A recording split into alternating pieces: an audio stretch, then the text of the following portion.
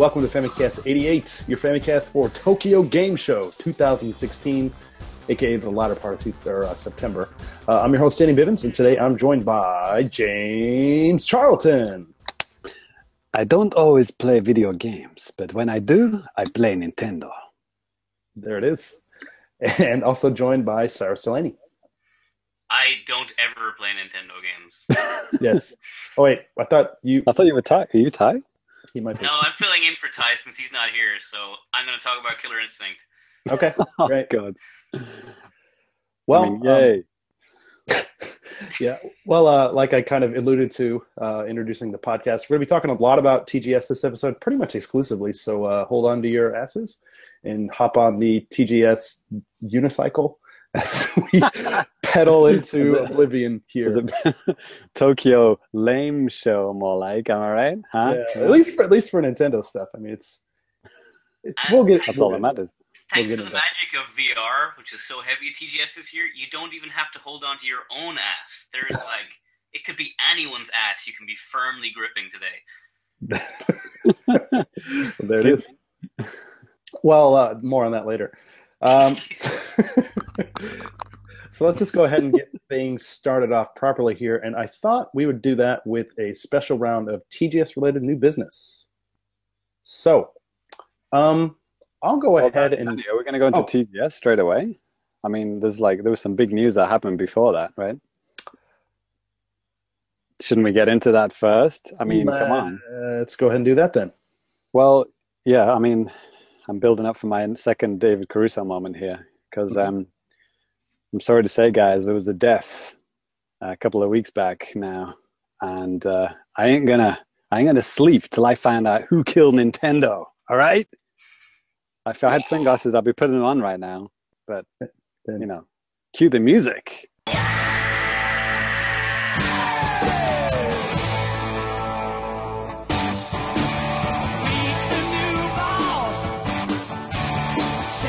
Somebody's hearing that right now.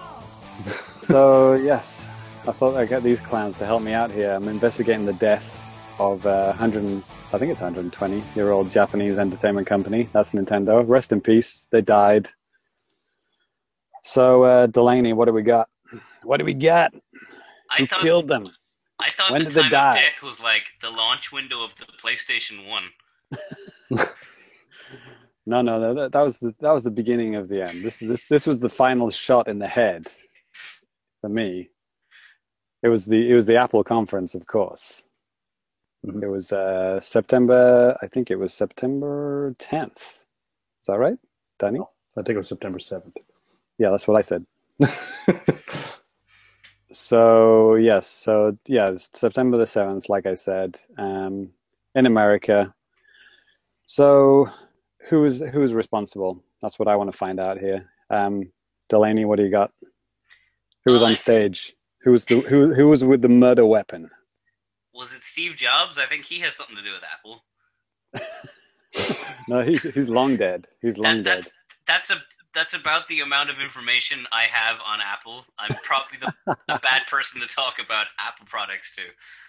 Well, no, that's the whole point. It wasn't. It was an inside job because there was a Japanese dude on stage at Apple who just put the bullet in Nintendo and Mario's head right in front of thousands of Americans. I think his name was Shigeru Miyamoto. Right. That's right. As he just boom, capped Mario, brains all over the stage. Well, Danny, who else was there? Some other guy. Bivens. Tim Cook. Bivens, you're going to be on traffic duty. What's wrong with you? No, that's where I'm already at. The guy doing we're talking about Super Mario Run, in case people haven't clicked on by now. Right. But the guy who did the demo, was it? It wasn't Tezuka. It was the other guy. The other Japanese guy. We are clearly well prepared for this show tonight. Right. Well, there was a pretty high up Japanese dude on stage with Miyamoto, and also Bill Trinan. He was translating. Right.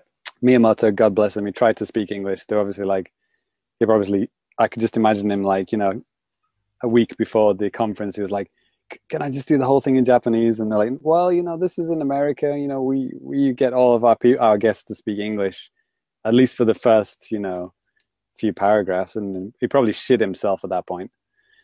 So bless him, Miyamoto. He tried to memorize a couple of paragraphs, completely balls it up. Well, hey, I think whenever Tim Cook introduced him, I could have swore that he said, "Oh, thanks, Steve." Welcome, Mario, and please welcome from Nintendo, the father of Mario, Shigeru Miyamoto.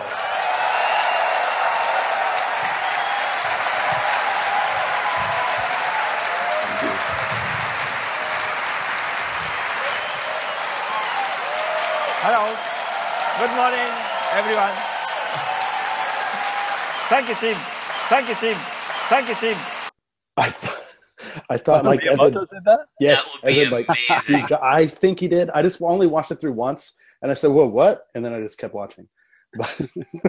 All those white guys look the same anyway. Yeah, pretty much. Thank you, Tim. I mean, to be fair to Miyamoto, Tim Cook, Steve Jobs, flip a coin.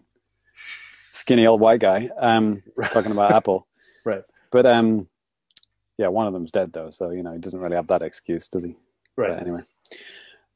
So yeah, this is the weird thing. I mean, because maybe a year ago, it was really weird. I checked, Time Hop, the thing that I see tweets from a year ago.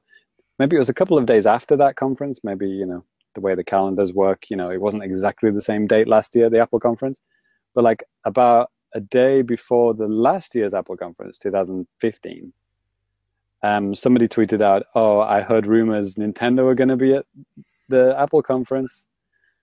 And I just replied to him immediately and said, "What a load of shite. Like, Nintendo would never go to a fucking Apple conference. Are you mental? What are they going to show? A Mario game there on iOS? You fucking moron." I think those are the words I used against this guy. And there you go. A year later, completely proven wrong. And it's, I mean, even worse. I mean, it's like, do you remember? We might have even done it on this podcast. Like, what games could they have done? What are they going to do on iOS? And Danny probably came up with some crazy answer like, "Oh, they could do a Mario game," and I went, "Shut up, Danny, you idiot." I think maybe it wasn't on this podcast, but I've heard similar conversations on many, many, many podcasts. Some They'll more. never put their flagship titles. Yeah, exactly. They'll just put spin-off things. But Exactly. If it's Mario, it's going to be like a Mario touch puzzle game or some shit. They're not going to put like a Mario platform game on it. And if it is, what's it going to be? Like a auto runner game, because that's all that works on iOS. And that's exactly what they did. They put New Super Mario Brother Runner on iOS. It's not an infinite runner, but it's a runner. And, they've got a limit. They've got an ending to these stages. But it's like, it's pretty much the most bankrupt, zero imagination, just like completely un-Nintendo idea I've ever seen. It's just so weird, and that for me, it was just like a big, like, well, that's the Nintendo I knew out the window. This is just, fucked up. Well, I wasn't happy with it. I can understand that, but I mean, at the same time, the Fire Emblem game and the Animal Crossing game are just basically getting pushed into next year. So it's like, if doesn't give me much hope for those. Well, yeah, but I mean, if Nintendo didn't deliver on this, then maybe it's something with the shareholders. Maybe they just needed to prove that, hey, man, we are working on stuff on mobile, like we said, and this is it.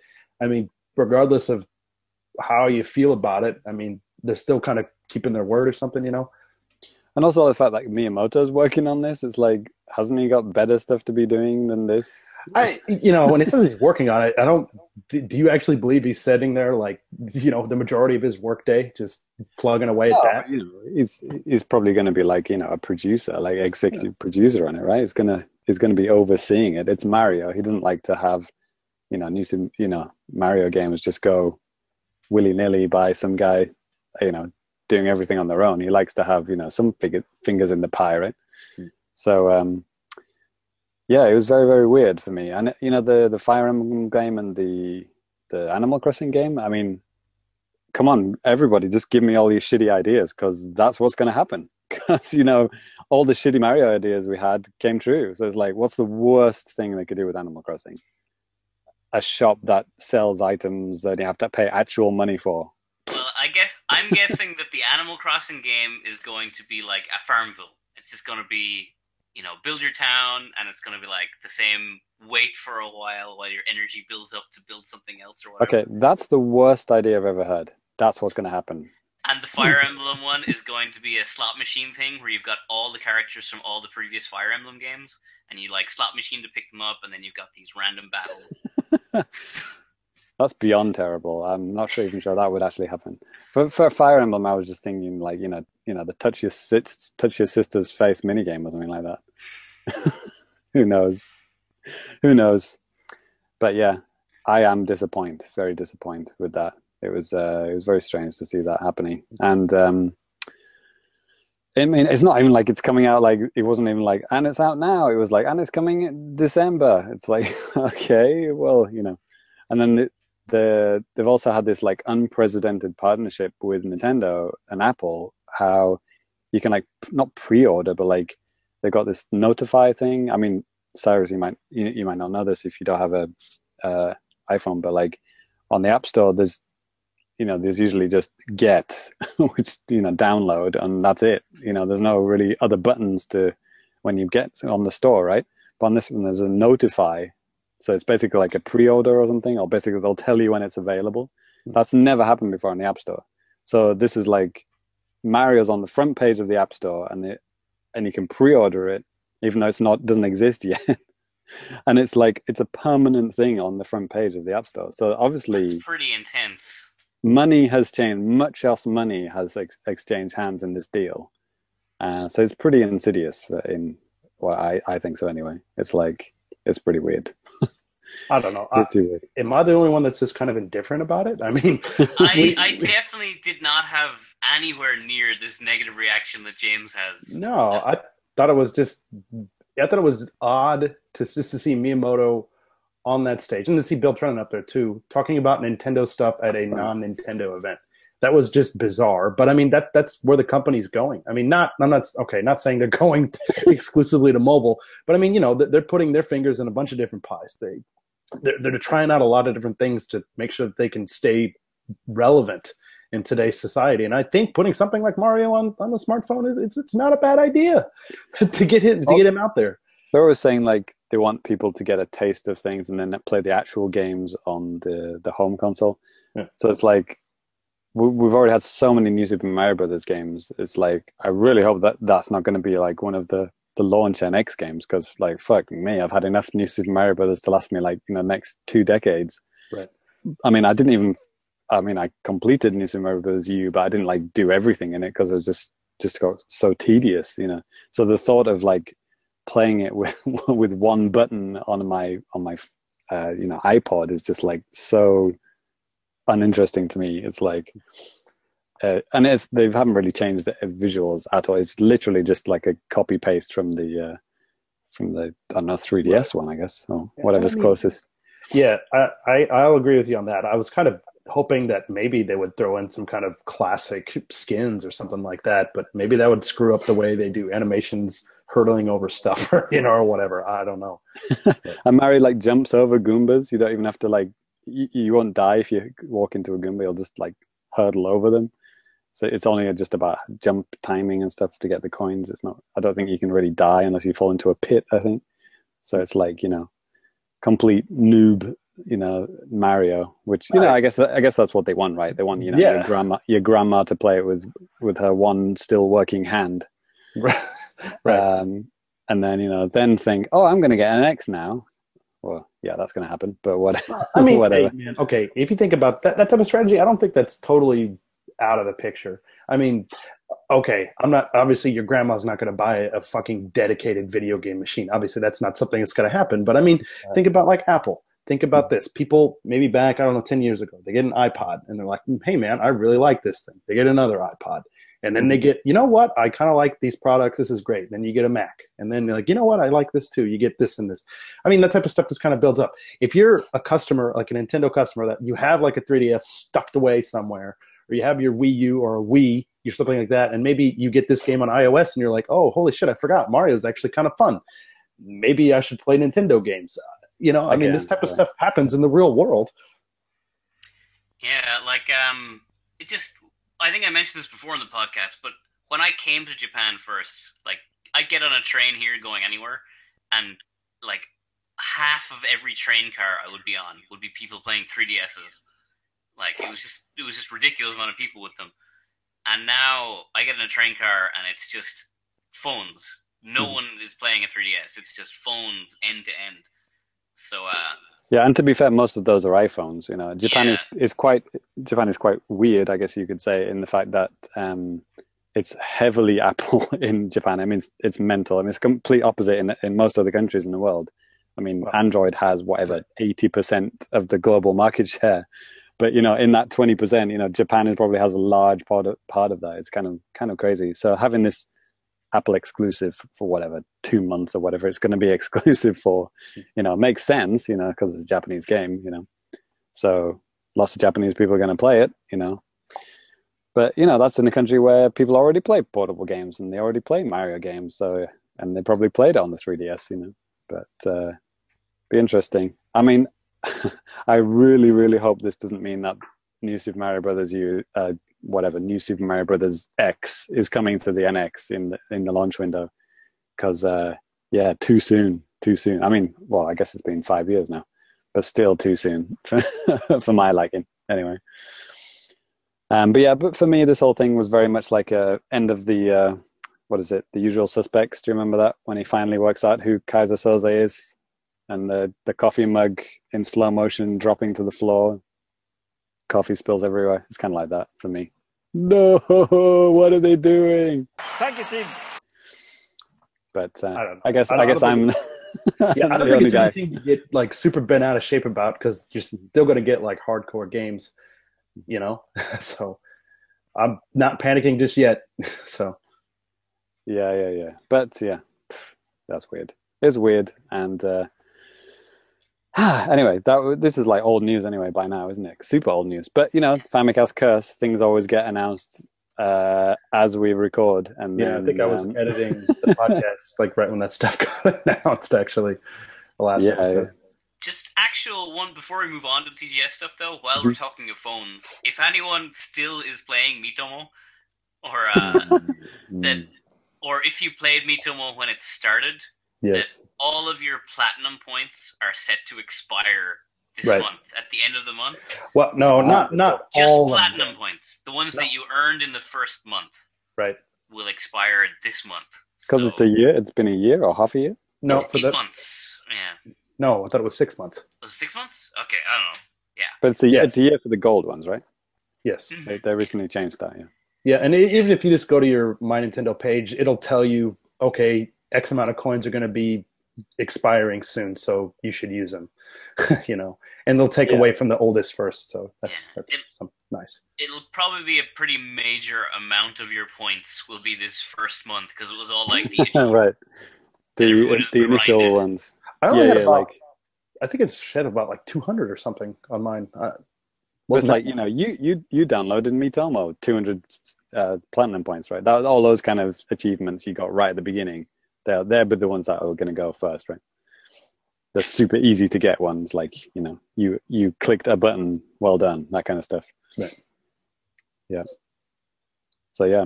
Oh yeah, I wonder how much battery power it's going to drain from playing Super Mario Run, because Pokemon Go and Mitomo have been crazy for that kind of stuff, right? Right. Well, we'll see. Maybe yeah, who knows?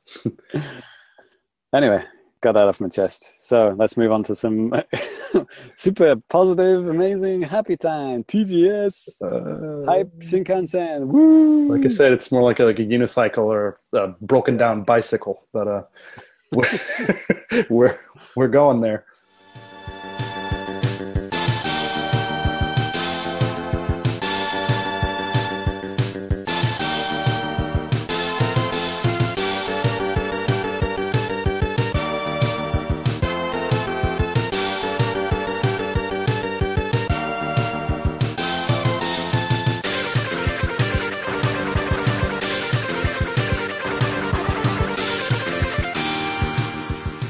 Was it? I think it might have been Johnny Metz who said, like, why is TGS? I think that's what he said, and it's a good question. I mean, especially for a Nintendo website to have 3 people there. Well, Yeah, I mean, they Cyrus counts, but exactly. I mean, we get 2.5 people. we get sent out to the Montcardi Messe. We get, a big fat stack of cash to spend on booze and drinks and whatever, drugs.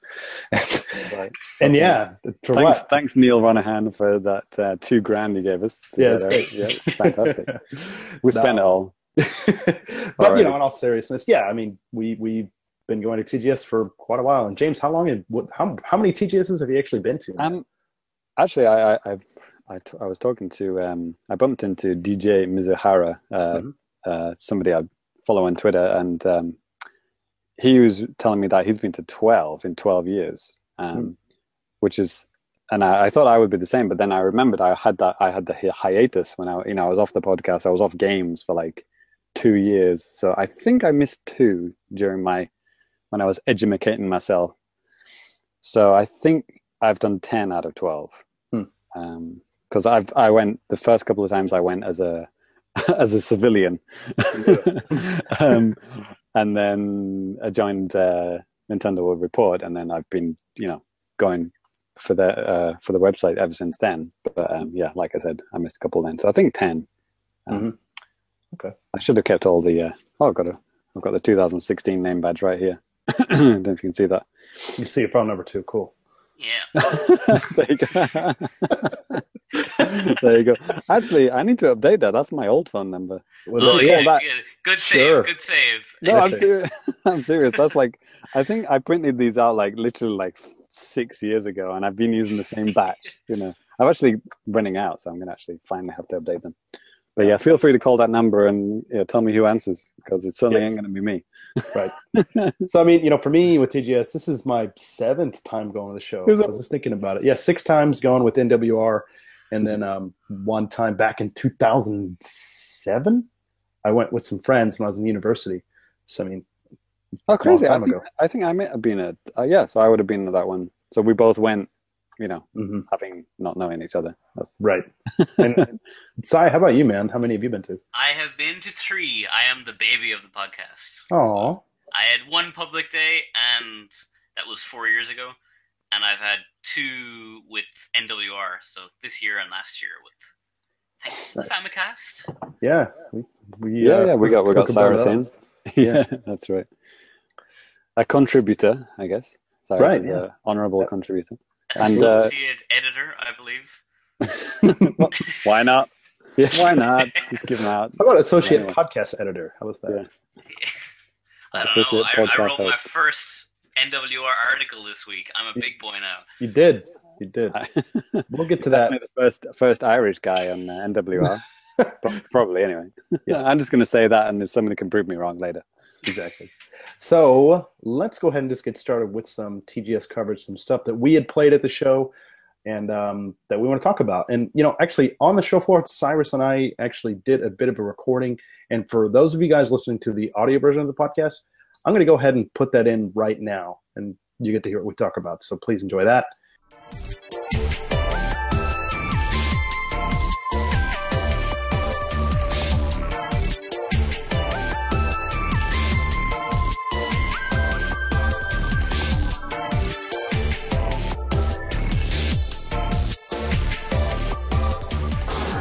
Hello, welcome to a live recording directly from the TGS show floor. Well, kind of directly outside of it, whatever. I'm Danny, I'm here with Cyrus. Cyrus. Yo, I'm sitting on the floor like a cool guy. Yeah, we're sitting on the floor like bums right now. Been kind of a long day, but we're going to talk about a couple of different things that we played here. Maybe later on or earlier in the episode, depending on how we did this. You'll hear all about like the main stuff that we played, but we kind of wanted to touch on some of the smaller games that we might have played today that maybe you guys missed out on or don't want to hear about at all. So, Cyrus, how about for you, man? Like, was there, aside from maybe like Monster Hunter Stories, which we both ended up playing, what other type of stuff did you play today? I kind of played a bit of a smorgasbord. I tried to hit mainly Nintendo stuff, but that was hard this year. Yeah, I think there's like 4 playable, like stuff out there that we knew about, but then there's some stuff that's just hidden. It's like, oh, that's here, but... Yeah, so I guess like one of the hidden gems that I did find was the, what's it called, Gunvolt 2. Uh-huh. And I played the first Gunvolt and hated it. Well, not hated it, but it was a really big disappointment. So, but playing this game and talking to the guy at the booth, I said he was trying to explain the controls in Japanese, and I was like, "Oh, it's cool. I played Gunvolt 1," and he was like, "Oh, thank you," and he was so happy. But playing Gunvolt 2, they've totally sold me on Gunvolt 2 just with 2 minutes of playing it. So Cool. Like, what's different about this as opposed to the first one? first one is like you only play as the guy Gunvolt, and he's got this really annoying mechanic that I don't like of shooting things and locking onto them to make your gun better. But this one you play as the rival character, Copen. Okay. And he handles, like, he instead of using his lightning to lock on like Gunvolt does, you can fire him around the room on a jetpack, and he bounces from wall to wall really fast. So he's like a firework, or the old Rocket Knight games, like really, really fast, and it's super fun. So you have to like bounce yourself around levels, and if you hit an enemy, you lock onto them, and then you can fire homing missiles. The whole game is just way faster, which is great. Cool. Well, I totally missed out on the first Gunvolt. I kind of forgot that this was a known quantity coming up, even though I think I updated game profiles on the website. But yeah, I guess for me, one game I played today that I had on our amazing list was the One Piece game that's coming out. The full title is kind of escaping me right now, but I mean, there's a lot of these One Piece 2D, fighters on 3DS. I think maybe it's like the third or fourth one or something. But so I mean, it's pretty basic. I mean, a 2D fighter. They were demoing them on the original 3DS units, which was a little bizarre. I noticed that wasn't the only game that did that, which is very strange. Yeah, I mean, Capcom's booth and basically most of the other, Capcom had all new 3DSs. I think Sega had new 3DSs as Not well. for Sonic 2. I think those were old games. Okay.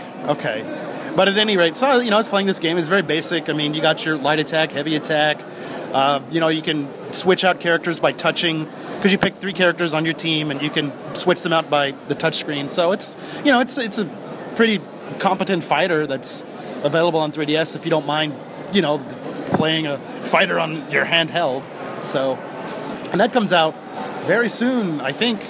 So, but yeah, how about anything else, Cyrus, stick out? Not hugely, to be honest. I'm not coming away from this TGS particularly energized or excited for what's to come. Yeah. I'm the same. It's like, I swear, ever since I started coming to TGS for NWR, just the amount of stuff to play is just getting less and less. I mean, it's great, because then I have more time just to walk around or be lazy. But, like I'm going to mention later, or I'll just mention it now anyways. I mean, for Megami Meguri, that weird new game, like I had to wait, I don't know, hour and a half to play it, and it's a 20-minute long demo, so that kind of ate into what would normally be like, prime time to go around and play stuff, but thank God there wasn't that much stuff to play. So, I'm trying to think of something else that maybe kind of caught my eye. Well, I guess something that I'm not sure, maybe I just noticed it more this year, but I think the booths were nicer looking this year. Okay. On the whole, it was like all, usually a booth is a booth, you play a game. Sometimes they dress them up ridiculously, like that Zelda one that was at E3, with all the lush grass everywhere. Right. And Monster Hunter is usually good for having a really lush design thing. Right. But this year there was like, for a lot of the dating games, they had all these like, they like recreated office scenarios to get you into the mood, or there was like Japanese cafes or bars, or there was loads of like themed booths, which is cool. Yeah, that's always kind of neat. And, like you touched on the Monster Hunter booth. I mean, actually it was a lot better than last year. I mean, last year's Stories was just kind of like almost kind of like they were obviously experimenting, but then even like with the presentation of it, it was just kind of tucked away in the middle of the booth, and if you didn't know what you're looking for, you could easily pass it over. But this year it took over as the main Monster Hunter, because that's, all they got. Probably, hopefully, because they're working on something for an X. But... And they are really pushing Stories, like, to a shocking degree. Yeah. We'll probably talk about that extensively. I think everyone's going to be playing that game. Yeah, and that's something I've mentioned before. I'm going to definitely buy when it comes out, so you can look forward to more, hands-on impressions of the, final retail version of that as soon as I get it. Something else I mentioned earlier at the show today to Cyrus, I was really kind of, pumped up about my boy, I got my boy right here, Cyrus Delaney. My other boy, Japanese comedian slash whatever guy that's sometimes on TV and occasionally does people's weddings. His name is Gorgeous, and he's dressed up like a pirate. It's like a cross between a pirate and a clown. He has like this, like a pirate hat on, and like this really gaudy outfit, and these really high platform boots, and his face is painted white, and he has like a black star painted over him. If you're listening to the enhanced version of the podcast, you can see this weirdo on the screen, and it's just weird, but I don't know, I think it's kind of funny. Something that James would probably hate. Yeah, I'd never heard or of this guy or seen him before today, but man, that guy, he earned his pay for today. Yeah. He was like a talk show panelist, and I don't think he ever was not a talk show panelist the entire 6 to 8 hours we were here. Yeah, he was up there doing talks and stuff, and then he was playing, last time I checked, he was playing some Kunio-kun. This looked like they were playing 4 players or something like that and streaming it to wherever the hell they were streaming it to. But what's that game in? Like River City Ransom, that type of. Yeah. I think I saw him playing Puzzle Bobble for a little bit too. Yeah, he was playing a bunch of different stuff. And streaming it and crap is kind of fun. And if they'd been taking invitees to go up there, play Puzzle Bobble on that stage, I would have been there in a heartbeat. Yeah, I just wanted to scream his name, because it's sometimes when he comes on, maybe I'll even throw a clip of him saying his name, because it's just ridiculous. But he's like, gorgeous! It's just stupid but funny. I wanted to scream it at him, but I might have got yelled at. But I'm sure he would have appreciated it. Maybe. Someone knows me. Something like that. Yeah. I don't know, Cyrus. Do you have any other closing thoughts for today, or what, man? Press days are still way better than public days. I have 2 years of this under my belt, and I am way happier this way. Yeah, I'm going back again on Saturday, the business day, for a little bit, but I'm skipping out pretty early, man. Press day is definitely the way to go. Yeah. Never again. I mean, if you come to Japan and you want to experience this, yeah, it's cool. Come to Tokyo Game Show, check it out. But I would only ever do it once on a public day. Yeah, I love walking around a convention hall with 100,000 people. It's so much fun. Yeah, you get to experience that, the 2.5 hour wait for every game is awesome. Yeah. Well, all right. Well, I think that's going to wrap it up here from day 2 of TGS. James didn't record anything yesterday as he was by himself, I think. But anyways, yeah, let's get on back with the rest of the show.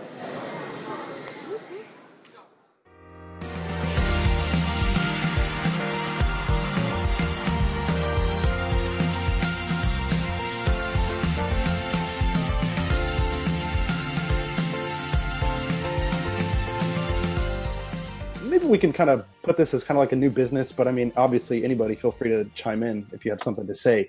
But one game that I was just completely focused on getting to at the show was the new weird game coming from Capcom, which uses the IC cards, and you're teaching this goddess how to talk. It's very strange. It's called Megami Meguri. And luckily for us, maybe, Capcom actually brought the game to the show. And I remember, I think it was the day before I went to the show, they actually kind of blew out a lot of information about the game. They gave it a release date, which is actually December 8th. And they announced that it's going to be free to play, or at least free to start, with the option to buy items in game. So, but anyways, because I met Cyrus that morning on Friday for the first time, and then I said, all right, man, well, I gotta wait in this 70-minute line. Well, Danny, if you remember, I sent you a photo of the line from the day before when I went, and it was a 60-minute line, pretty much all day. So I said, if you want to play this game, move ass, all ass. Yeah, and we didn't even get in there that late, but I mean, it was still already a pretty big, long, wait time for it. So I got in line. We got in I think 10:20. We were pretty on the button getting in there, and it was still you had a 70-minute line. So yeah, and I think it was longer than that. I mean, how did registration go? Did registration go smoothly, quickly? Oh, yeah, it was no problem. Yeah. Cool. But yeah, I mean, part of the I don't know if I'd say problem. One of the issues, I guess, with the demo, at least with the way they have it set up, I really liked the booth. It was really neat. They had it set up like the inside of like a train car. So they had like individual seats that you can sit on, and they had the systems hooked up there. And they even had like little, looks like train windows and like a mountain background through the window, and I don't know, rice fields and stuff that you can Well, see. it's on the audio version of the podcast, right? If you if you're watching on the enhanced feed, but also if you go to the website and look at the Tokyo Game Show 2016, what do you call it? Hub Event page. Event hub. You know, you'll be able to see loads of photos from the event, and you know, I took some pictures of this booth, so you'll be able to see them there as well. Right. So, I mean, yeah, that was really cool how they had set up, but the biggest thing was they only had like 6 units, I think, to play on. So, and then to top that off, I mean, the demo was like 20 minutes long. Jesus. So that's why it was 70 minutes. Jesus right. Christ. So, I mean, after waiting in an obscene amount of time, I did actually, obviously get to play it. And I got to say, those were probably the most comfortable seats I ever sat in at a game demo ever. But, Nice. outside of that, I mean, a couple of things they did not have in this demo version, they did not have the ability to use your IC card or like your train pass card on the demo. They didn't even have like a mock-up, like fake one that you can use or anything like that. Oh, okay. And the full game is going to feature like basically kind of like a whole train map of Japan, like over 9,000 different train stations or something like that, which is pretty impressive. But in the demo, they didn't have that. They just kind of had like this generic game boardy type of thing with just various stops. And it seemed like it was just very deliberately planned out. And there was like, I'll get into it in just a couple of minutes, but it's, as some of these Japanese games tend to be, some of them are just very, very wordy. Like when you're starting out, especially at like a demo. And this was definitely that. There's a lot of dialogue, basically giving you the background, like, hey, you're trying to help out this goddess in training named Tsukumo. I think that's her name. And, she doesn't know anything. So essentially you have to teach her how to speak Japanese. And As an American, how did that go? well, hey, well, what they do, because to get to the point where you actually get to teach her how to speak, you get to move alongside of this board, which, like I said, in the real game, it would be shown as like a train map or something like that. And there's like train stations are like blue dots or something, and in between like the blue dots are maybe some kind of yellow dots. So you have like this virtual die that you roll, and then however much you roll, that's just how much you get to go on these little dots. And at least in the demo, I believe when you got to like a station or one of the blue dots, then you had some kind of like an event or some kind of conversation with the goddess. And like it's just you get to talk to her about this stuff, like teach her how to say like good morning, or she's curious about what your favorite food is, and you teach her that and stuff like that. And the way you teach her, it's not like through speaking, it's through like typing out stuff, via the keyboard, function on the 3DS and stuff. And you type that in, and then she'll say it out loud. Like you even get to teach her your name, and she'll say that out loud as well. And because like this is like a collaboration between Capcom and Toshiba, and using, I think it's called the Megami Speak Engine, this technology that they developed for whatever reason. Don't say that. Don't use that word. Okay. That's just like, yeah. But it's actually pretty convincing how the way it talks. I mean, it's still, a little bit kind of like a robot, but not like, Mitomo or, Vocaloid stuff or, stuff you might have heard in the past. It's kind of like realistic and kind of creepy a little bit. Did she say your name or anything? Yes, she did. After I taught her my name, she said my name. So how does it sound? It sounded like how most people would say it in Japanese. Not Danny, but, Dani. Bug. So not to be confused with the, bed bugs. Like bed bugs or whatever that is, like a tick. That's without like anyways. The tick. That's who you are in Japanese. That's me. I'm the tick. But, I did try an experiment in the game as well, because at one point there's like another goddess, Amaterasu, who's supposedly the goddess for creating Japan or something.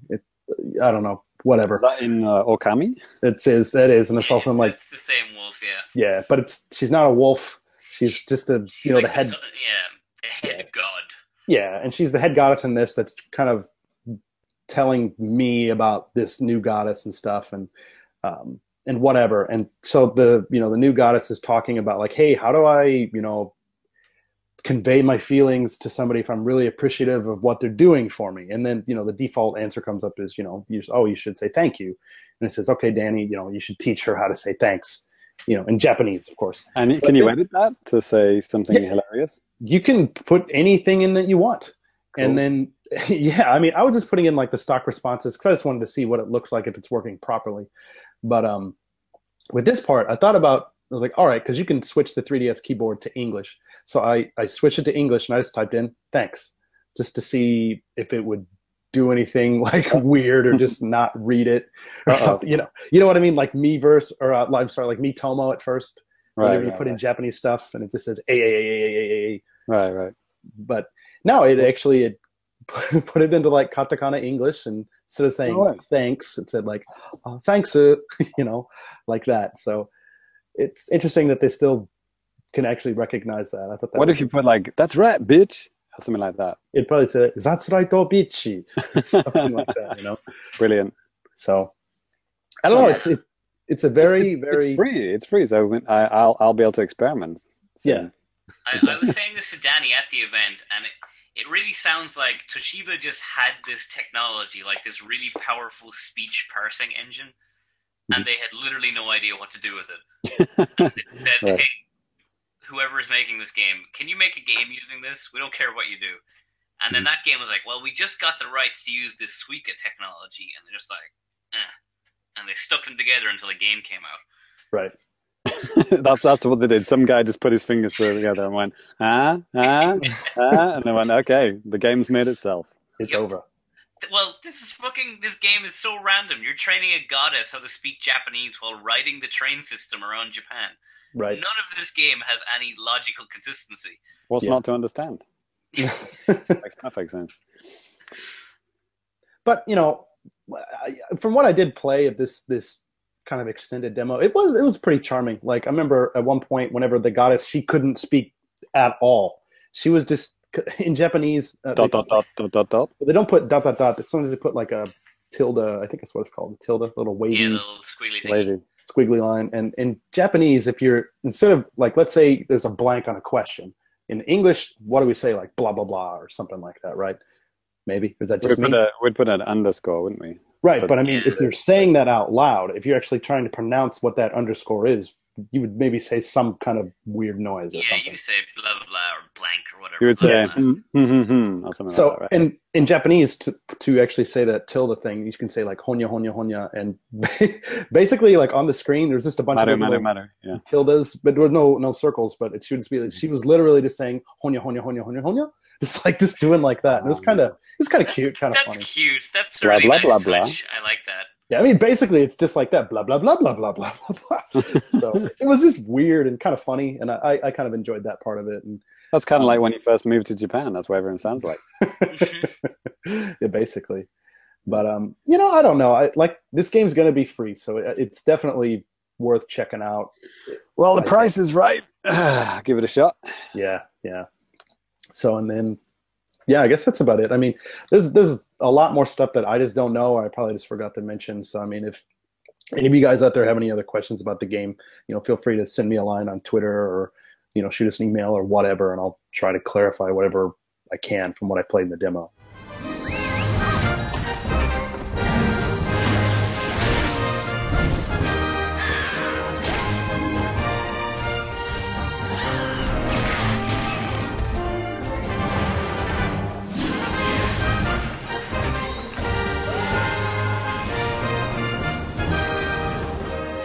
So yeah, another big game that was at the show as well, and something that I played last year and that all of you guys probably know about, that is Monster Hunter Stories. And Cyrus, would you like to kick it off talking about this game a little bit? Yeah, cool. So this was at TGS last year too, and which really kind of impressed me because last year Monster Hunter Stories was already in great shape.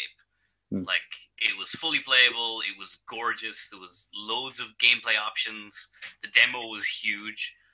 And but last year it was tucked away in this tiny little booth by itself, kind of.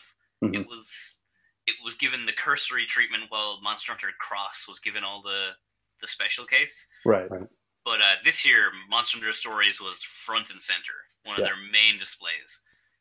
And it wasn't as big as like a main Monster Hunter booth. They did have a little dragon at the front, but it was like a very chibified. Yeah, it was like a half the size of a regular Monster Hunter booth, wasn't it? I guess. Yeah, Right. Resident Evil took the majority of the Capcom booth. Yeah. That was redonkulous. That was mental. Yeah. But for Monster Hunter Stories this year, you queued up. I think it was about 60-minute wait for me and Danny when we did it. I think it was about 30, but Oh yeah, we got a pretty short one actually. yeah, somehow. Yeah. Anyways. But yeah, it was about 60 for most of the day. We got a short one, and at first they bring you into like a side room where they just show you a video, and it's like an introduction video showing you some really nice looking CG like story animatics or whatever, and then they give you a brief introduction to the world, explaining that your tribe catches monsters and you have to catch eggs and raise them or whatever. So just a quick introduction stuff. And ride them. That's an important part of this game. So it's like with the demo they had last year, you had to do all this in the game. It was like a tutorial where it taught you how to catch your first monster, how to ride your first monster, how to do everything. But this new demo for this year, it put you in a totally new location and kind of assumed you knew how to do all of this stuff. So it's like they offloaded the tutorial onto this 15-minute video presentation that we had to watch. And I mean, they went in pretty deep on like how you do a lot of stuff. They even, because they had like 3 or 4 different videos. One of them where like a Capcom booth babe was basically talking with the on-screen character and stuff. So that was companion. That's what they call them, right? Excuse me, companion. I know because I've interviewed them every single year since Monster Hunter started, and they always say companion. I actually watched this. I actually did this as well, by the way. I actually watched the presentation. Okay. I got right the way up to the part where you play. I didn't play it, but Oh, why not? I'll explain it later.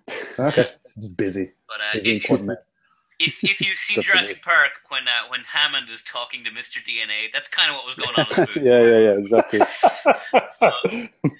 What's that, cat? Dino DNA. And it was pretty cute. I liked that part of the presentation. Right. And and she also kept looking at the character the whole time, so she was like nodding along to everything it was saying. It was so funny. Yeah. It's getting her money's worth. Yeah. So the demo that we played, like last year, it was this big, luscious, like forest and grassy plains area, and this year was in like the snowy area, and like the demo was still kind of the same as last year. It had like it was all fully functional, but it was really formless, which I thought, and so the game was still fantastic. I'm totally sold on this game. I will 100% be buying it. Oh, cool. So just to get that out of the way, like I love this game. Like the combat is like a really simplified turn-based combat, but with some, with some interesting little hooks to it. Where it's got like a rock paper scissors mechanic, where if you pick, I think it's like power, technique, and speed. Right. And normally when I see rock paper scissors mechanic, I'm like running for the hills because that's awful. Right. But all it does in Monster Hunter is decide who gets priority in attack. Right. So if I pick power and they pick speed, my guy will win that rock paper scissors, and my guy will attack first and do damage first. But then the other guy still gets to attack. Yeah, sometimes too you can get like enhanced damage on the other enemies as well. And if you both do like the same thing, like I had it game breaking. Oh yeah. Right. Like I had it to my guys I think it was my Monsty, as it was listed on the English Capcom instructions. Just literally like butted heads with the other monster. And wait, was that a spelling mistake or? No, they're called Monsties. They're really laying in. These are not the same monsters you're catching and hunting. You've got to ask. This is Capcom, right? You've got to ask. They've even spelt their own company name wrong on some of their questions before, so you've got to ask. Yeah. Well, I mean, in Japanese, they're not called Monsties at all. They're called like Automons. Yeah. So, Autobots? Autobots, that's it. Right. Good. So what else was there? I think this time as well. So the demo that was last year, we only got to use the standard sword and shield, or whatever it was, or the double-edged sword. But this year there was like a bunch of weapons, the Monster Hunter classic weapons you could pick. So they had like the long sword, there was sword and shield, I think the katana, and they had the hunting horn. And I used to play a lot of Monster Hunter, so I went straight for the hunting horn. That was always my favorite weapon. And if you've played Monster Hunter, when you use that weapon, you have to like play music while you're attacking. So different attacks will play different notes of music. And they've kind of adapted that to this game, where if you like a heavy note, a heavy attack, or a strength attack is one note, a speed attack is another note, and a technique attack is another note. So depending on how you chain your regular attacks together, it will do a different song, which gives you weapon boosts and stuff. So I thought that was really cute that they managed to adapt a pretty complicated mechanic to a totally different game and still make it kind of feel the same. So I've got high hopes for how much Monster Hunter they're attaching to this game. Cool. Yeah, I watched so after I watched the presentation, you know, I was actually trying to get like an interview set up, and so I said, you know, okay, I don't need to play the game. Can I just like watch the presentation and then go into the booth, take some pictures, and maybe interview someone? But the interview process took so long to set up that by the time it was there, it was time for me to leave the booth, so I didn't actually get a chance to play it. And then I couldn't be bothered to like, you know, queue for like another half an hour after that. But anyway, I did look over the shoulders of people playing it, you know, while I was waiting, and it did look really impressive. And can you like go into like caves and stuff? I saw people going around the snowy area and then going to caves. Is that where you fight people, Right. I guess? Well, in this particular demo, I mean, their enemies are on the outside of these cave areas, just in the overworld, and then you can go into the caves as well. And you know, to actually start the battles, it's just like kind of like older school RPGs where you see the monsters or whatever out in the field, you just run into them, and then it initiates the battle sequence.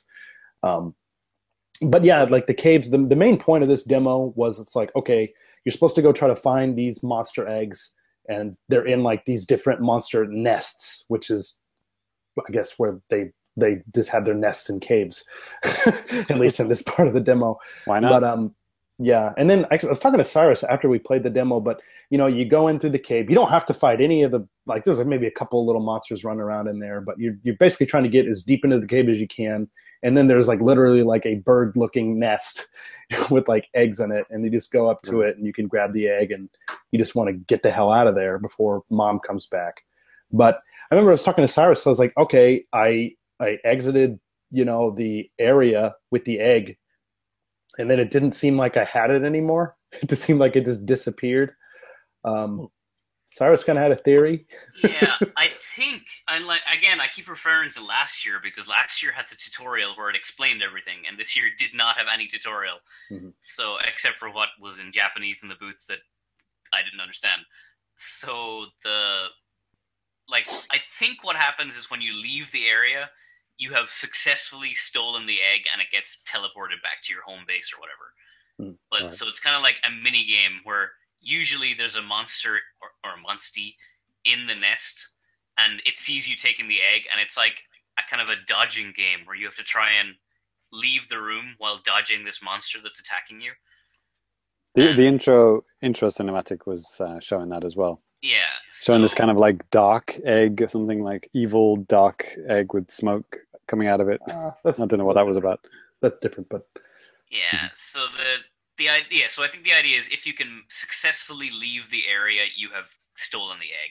Is the main thing, but not 100% on that. I don't know. Yeah, it seemed pretty logical in video game terms to me, because I was just thinking like, oh, what the hell happened here? But okay, cool. But you know, like Cyrus said, like I'm probably going to be buying this game on launch day when it comes out. So you can definitely, and Cyrus, it seems like he's pretty interested in getting it as well. So you can definitely look forward to some more coverage on that, you know, if you're on the Famicast. So is there any online or anything? Yes. Yeah, there's 1v1 battles where you can fight the opponents like their own monstie, which is whatever. And but one thing that I saw I was very excited to see the return of was when you're fighting the other person, you can communicate with them over the 3DS. And they saw how successful this was in the Zelda, the 3-player co-op Zelda game, where you can only communicate using like stickers. Oh, So that's how you talk with your opponent while playing the online part. Well, Apple's doing the same thing now too, so we've come full Stickers. circle. yeah, Mario But, stickers as well. I think there's a demo for this is actually releasing on the Japanese 3DS. It's like on the 20th, so tomorrow by the Ooh. time we're recording this. Okay. Yeah, so I'm going to pick that up and give it a proper going through while I'm at home. Yeah, Oh, cool. sounds- Will that be the TGS demo? Probably. And they've done Cool. Capcom's done this before. I mean, X Troopers. I remember when that came out a couple of years ago. Right. Before, right. yeah. I mean, same things. Like sometimes they'll do that, and yeah. Well, I'm glad I didn't queue up then. Hey, there you go. There you go. And, Also, if you want to see the booth with the dragon and everything, we've got pictures of that as well. So check it out. one final thing that I noticed about this is that I love that since Yokai Watch has like dominated the entire Japanese toy industry for like how many years since it came out, that every game or franchise has to have like a watch that you can wear now. Oh, So- right. Yeah, I saw that. Yeah, what is So that? That's your. It signifies like that you're a dragon or a monster rider, and it gives you empathy with your monster. So you put in your jewel, that's like your friendship jewel or whatever it is, into this thing, and it powers up. So in combat, if you power up your jewel enough, you can start riding your monster and get like friendship attacks and stuff. Right, because Do you- typically, Cyrus, when you- do you have a YouTube channel? Possibly somewhere in the archives. I don't know. Okay, could you set one up because I want to see you wearing that. Of course. I'm Anyway. using it. Well, I see you've got your own Monster Hunter wrist gear behind you. Oh yeah, I guess that proves that I did actually go to the booth and all the That makes people that got it. cat look even scarier than normal, bending him over like fucking Yeah, it's supposed to- Kayako from The Grudge. It's supposed to look like this. I guess it's one of these things, isn't it? Sorry to the audio listeners. This is a visual only thing, but what are these things called? We discussed Felines? this. Felines. I don't know. let's say felines. Monster Hunter fans out there, you can laugh and make fun of us if you want. But this Basically- is weird because you once you burst it, you can't ever blow it up again. It's like one of the they That steal sounds it. perfect to me. But so what it is, it's this little thing that they gave out at the demo station. It's like a little the main feline from Monster Hunter Stories. His name's like Nabidu, I think, or something. And it's like a little thing you just put on your arm. And yeah, we all got one, and mine's not in my room, this room right now. But That's right. anyway, Cyrus, I wanted to ask one question to you about Monster Hunter Stories before we, go ahead and close it off. We had one reader on the site kind of ask this, and I wanted to get your impression as well. But would you say that this game is just clearly targeted only to children, or do you think this is something that can do more than just kids? I definitely feel this is aimed at kids, like the Pokemon Yokai Watch bracket of people. But like those games, it can be played by anyone. Like, it wants to grab them. Monster Hunter tends to grab a little older of an audience. This is going for the younger audience, but still wants those Monster Hunter people to play this. Right.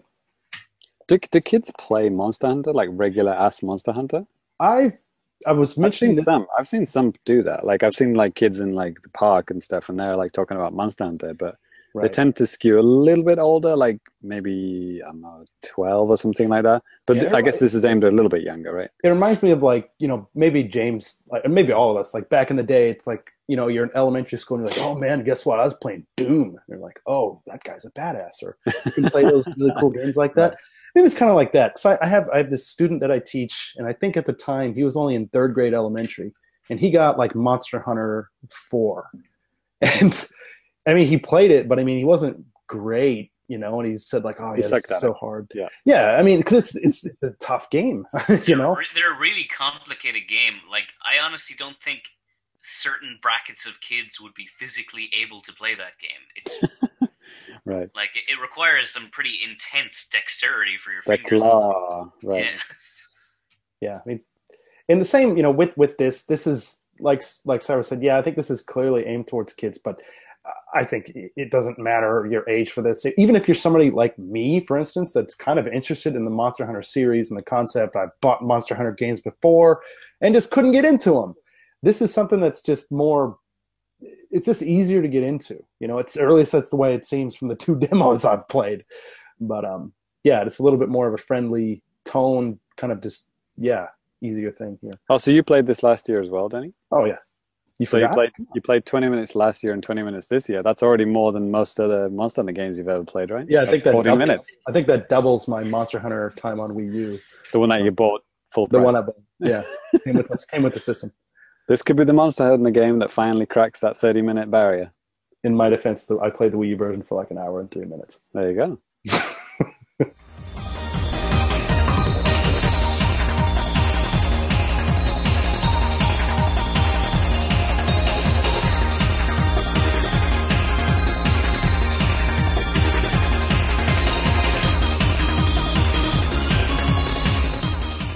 Next up here, one of the other big games. Oh God, we've all played this. Sad, isn't it? Oh, I played this. We all played it. Okay. No, Cyrus, you played this too, I think, right? Next one on the list. Oh yeah. I played this too. I played it with you. Duh, you were right there. Thanks. Wow. So the next game on the list is Puyo Puyo Chronicle. I guess. Oh right. Okay. Sorry. Let me just delete that S. Yes. Puyo. Sorry. Get that grammar out of here. Yeah, I wrote the. Sorry about that. Yeah, I guess I wrote the preview for the hands-on preview for the site. So, Puyo Puyo, Puyo Puyo. Do you know Puyo Puyo? It's a match 3 game where you match Puyos. Yeah, these jelly things. I've played Dr. Robotnik's Mean Bean Machine. There you go. Basically, Puyo Puyo. I feel didn't we talked about this like last episode? Yeah. I literally. At the end of the podcast, he said that, Cyrus. I know. I was waiting to see when the gears would click into place with James there. I'll throw it out there. I thought Cyrus was the person who'd never played a Puyo Puyo. Yeah, That's and then very Ty cool. corrected me, but I'm filling in for Ty on this show because and our names are very similar. It's true. So it's basically that, but you walk around like a Dragon Quest game, I guess. The visual style is kind of like a Dragon Quest game in my eyes, anyway. The 3DS, 3D Dragon Quest, very colorful. I'm gonna show us something, and he disappeared. Okay. Too many colors to display. Voice actors special for the video only people. Yeah, so Cyrus is showing some J-pop looking women and some stickers, I guess. Sweet TGS merch. That's what this is. So yeah, you play this like little girl and her little rabbit thing, and you're just walking around, and then, instead of like directly, attacking with weapons or whatever, you bump into an enemy and you go to a Puyo Puyo match 3 game, and you play that instead. Right. And I think if you just do like regular like matching, just like lame, like, is it 3 or 4 you need to touch together? I think it's 4, isn't it? If you just do lamer ones like that individually, you don't actually attack the enemy, or if you do, it's very, very minor attacks. But if you do the chains, which I'm terrible at because I'm just bad at Puyo Puyo games, if you chain them up, then they do much bigger damage, and you can kill enemies really, really quickly. So yeah, like I guess the first couple of enemies they set it up so it's like super easy. Like you just need to put the Puyo Puyo in the what are they called, individual pieces? The Puyos. probably You put the Puyo in the most obvious place, and it like goes chain crazy, and you kill the enemy immediately. But then further on in the demo, it gets a little bit harder, and you actually do have to start setting up those chains yourself, which I couldn't do, and I died. So yeah, I guess if you like Puyo Puyo, it's kind of an interesting way to make you play Puyo Puyo in a different way. right. But I think you're forgetting the most important gameplay part of this, which was the intense text adventure that this game was. Yeah. Yeah, you can skip. God, was there so much text in this game. But you can skip it. Oh, I skipped it. Yeah. I didn't. I was kind of just reading through stuff. It was voice acted as well. But I just wanted one of those like, okay, what are they talking about? Okay, just that. That's it. Oh God, why did I waste my time here?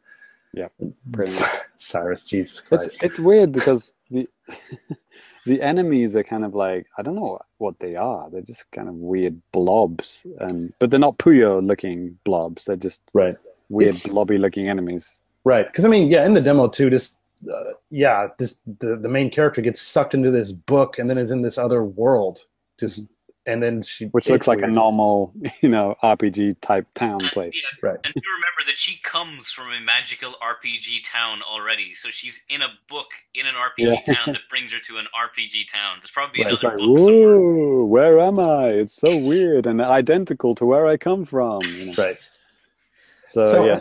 And James, like I don't know if you recall, but just over the summer, Puzzle and Dragons here in Japan, there was a 3DS, two 3DS versions of a new release that came out. And it's the same type of thing where, it's an RPG, but whenever you get into battles, you're doing the Puzzle and Dragons type of stuff. They should do a Tetris one that's just like based in like Russia in the Cold War, and you just go around and then you bump into dudes and you challenge each other to Tetris games. Right. I'd buy that.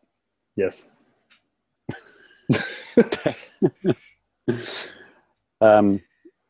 Sorry, what were we talking about? Puyo Puyo. Yeah, yes. Chronicle. It's an RPG mixed with Puyo Puyo. Right. If you like either of those things and you like cute Japanesey things, you might like it. Yeah. But none of those things appeal to me. Like, I don't like cutesy RPGs. I'm not good at RPGs. Don't like Puyo Puyo that much, It's all right. So it's not for me. But yeah, I thought it was, like Cyrus said earlier too, it was just, especially for a demo when you only have like such a short amount of time. I mean, yeah, you can skip ahead of the dialogue, but if you're just wanting just to listen to what they're saying, then you're just like, oh God, really? I just wasted my time for this garbage. Like it's just kind of a waste, especially when you want to get as much out of the gameplay as you possibly can. But, like James said, there's a lot of RPG stuff. You can find like treasure boxes and all sorts of, RPG trophy type of stuff that you can think of. Coins. So. This was Sega, right? This was in the Sega booth? Right. And by the way, I was trying to find the name, which is why I went silent there, but Tetris Monster is the name of the Tetris RPG. Oh, yeah? Is it based in Cold War Russia? No, that is the one part that they derivate from your pitch, so... Sale. Contact Russia and get them to sort their stuff out. I get Putin on the line. Yep. They'd love it. So, we'll stick with the Sega booth because why not? Right. Oh God. Oh God. I mean, I was, mostly going to Sega to troll them for my, annual troll video. But so Puyo, by the way, it might come out on NX. I couldn't get any information out of them at the booth. But Sonic, is definitely coming to NX because I got it exclusively on my video. They said this one, Sonic Toon or Sonic Boom to everyone else, is not coming to NX, but the next Sonic game is. So there you go, exclusive. Yeah, actually, it's not exclusive because on the original trailer, exclusive. It actually says NX down on the bottom. This is you don't have to worry. James. I broke the news to James as harshly as I could. Damn, I wanted to. But if you want to see, if you want to see like a Sega representative, say it out loud. I would never want to see a Sega representative. What? Not even if she's a cute girl in a costume? I don't know. Sega people are pretty bad at this point. Yes. First of all, they firstly tried to pretend that they'd never heard of the NX, but eventually got it out of them. But anyway, we're talking about Sonic Toon. Is it Fire and Ice? Is the Japanese one just like Fire Ice? Yeah, Fire Ice. Ice. Oh, brilliant. Yeah. I mean, oh God, do I have to talk about this? I mean, I hate Sonic games, and this is like on the 3DS. It's like pixelated and overly saturated colors. Like it looks like I don't know. To me, it looked like a Sega Saturn game emulated on a Pentium from the 90s, but like maybe it's not that bad, but very obnoxious colors and art style, and it's plays like every other Sonic game. except you can flick between Fire Sonic and Ice Sonic. So you can freeze stuff or you can melt stuff. That's about it, really. I It was a nice world. Cyrus and I talked about this like at the show, and I didn't. Okay, I went in expecting the absolute just worst, So did I.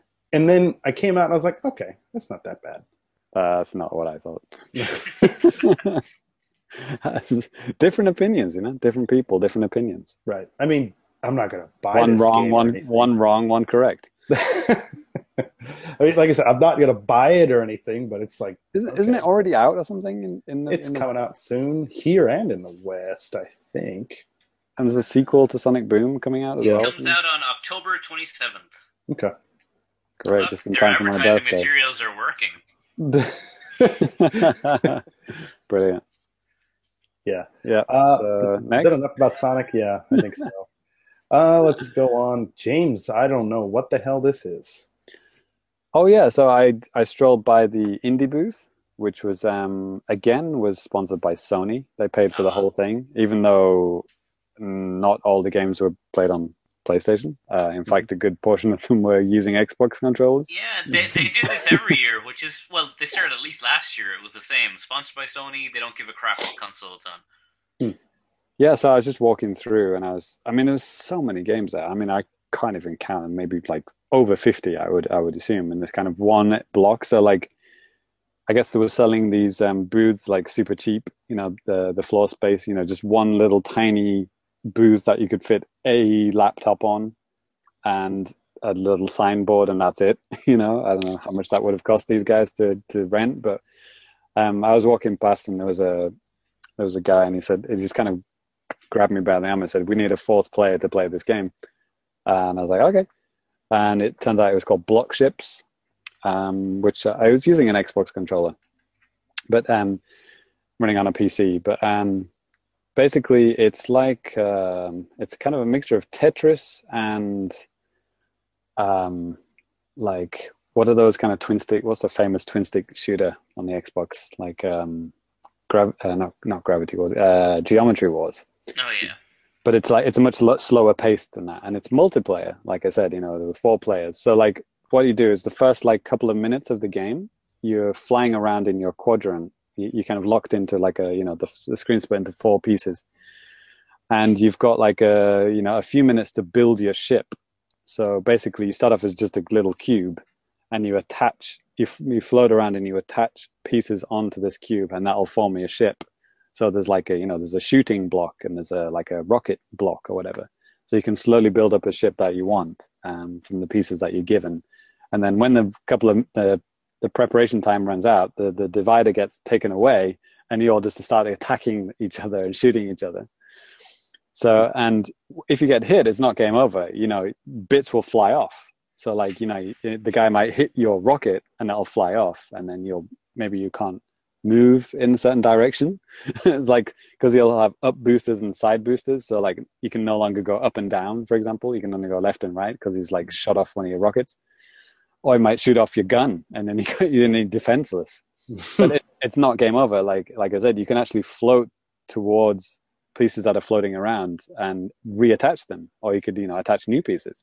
So as people get shot to shit, you can grab those blocks and attach them to yourself and make yourself, more powerful or able to move in different directions. And it's basically last man standing. At least the mode that I played, it was last man standing. And it got down to me and the developer, and I was like, I didn't have any guns or rockets. I was like, just like a floating blob. And obviously, it was a bit, he beat me in the end. Here's his game. Good luck to him.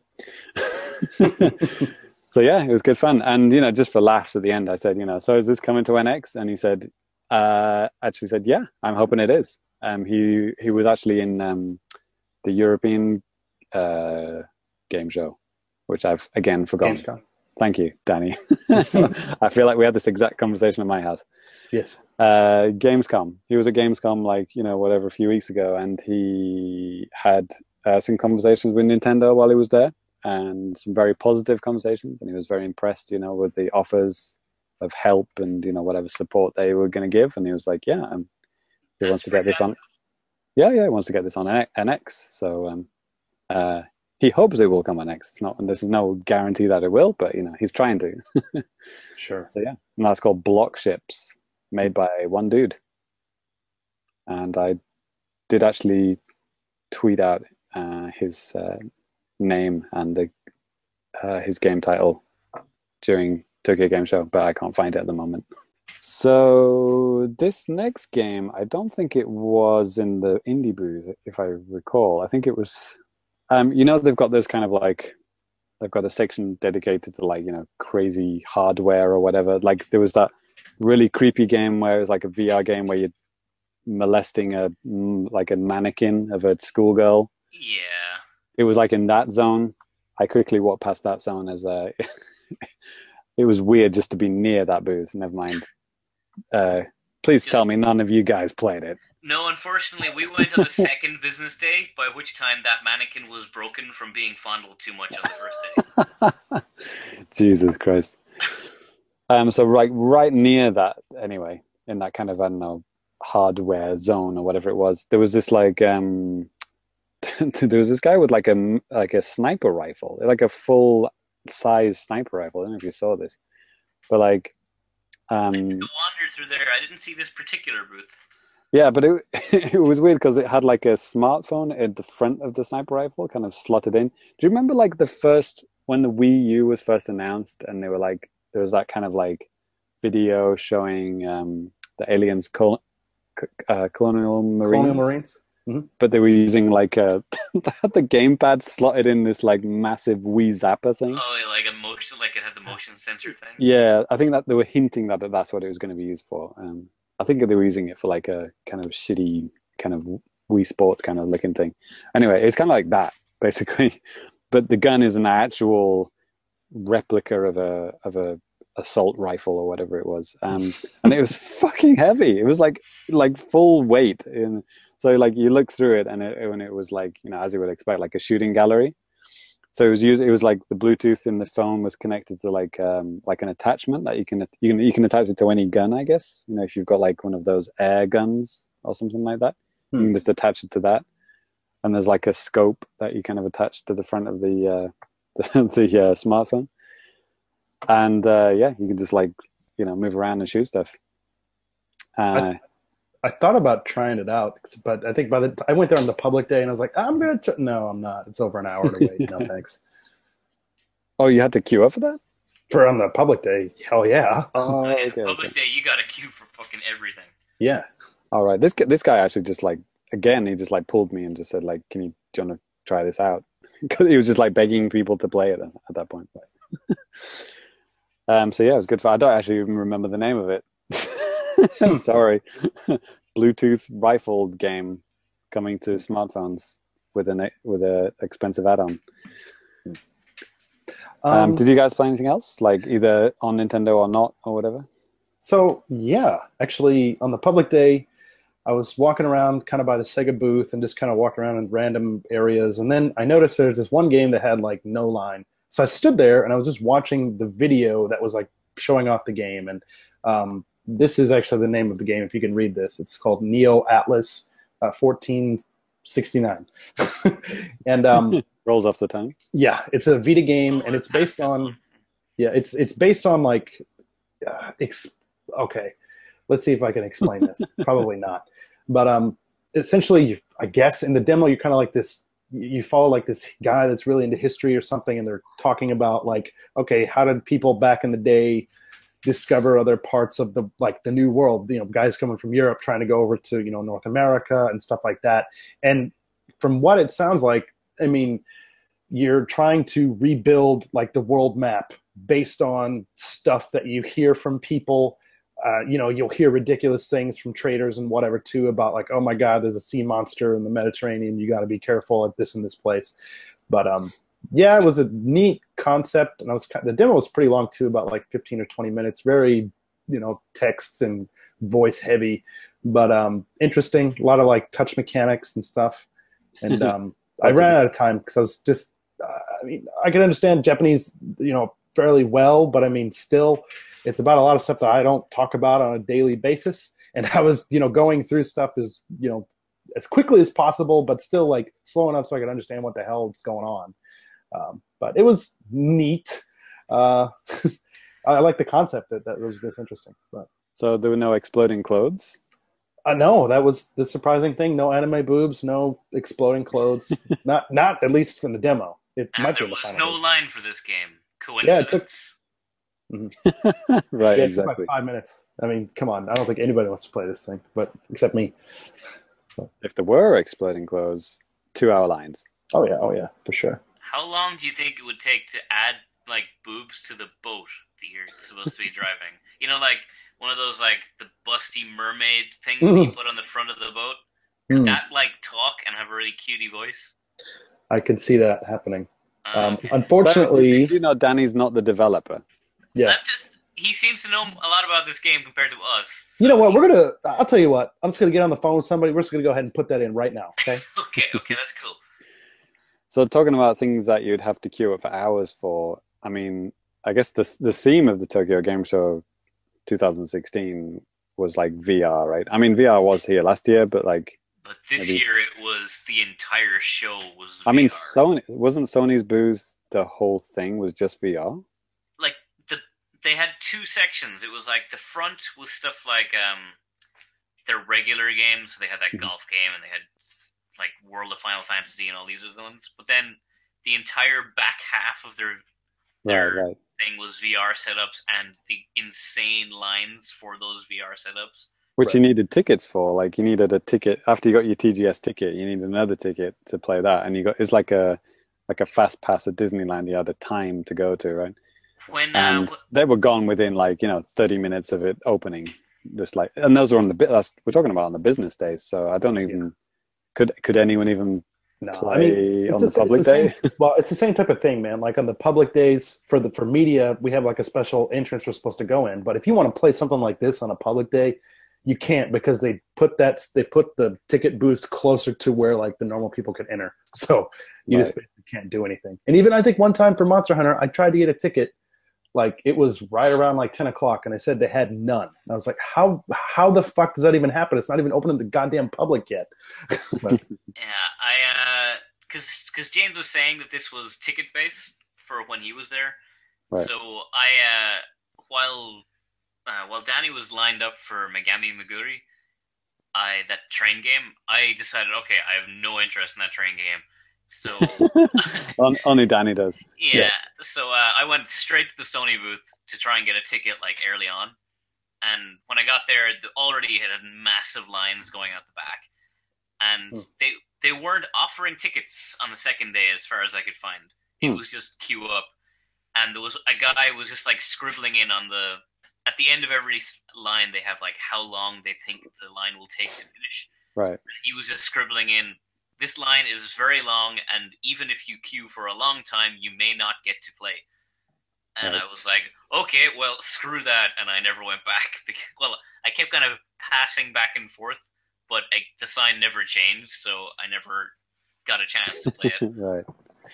I do think this is a sign that, PSVR is going to be popular in Japan. Or is it just like people just want to try it out because there's no way they're going to buy it?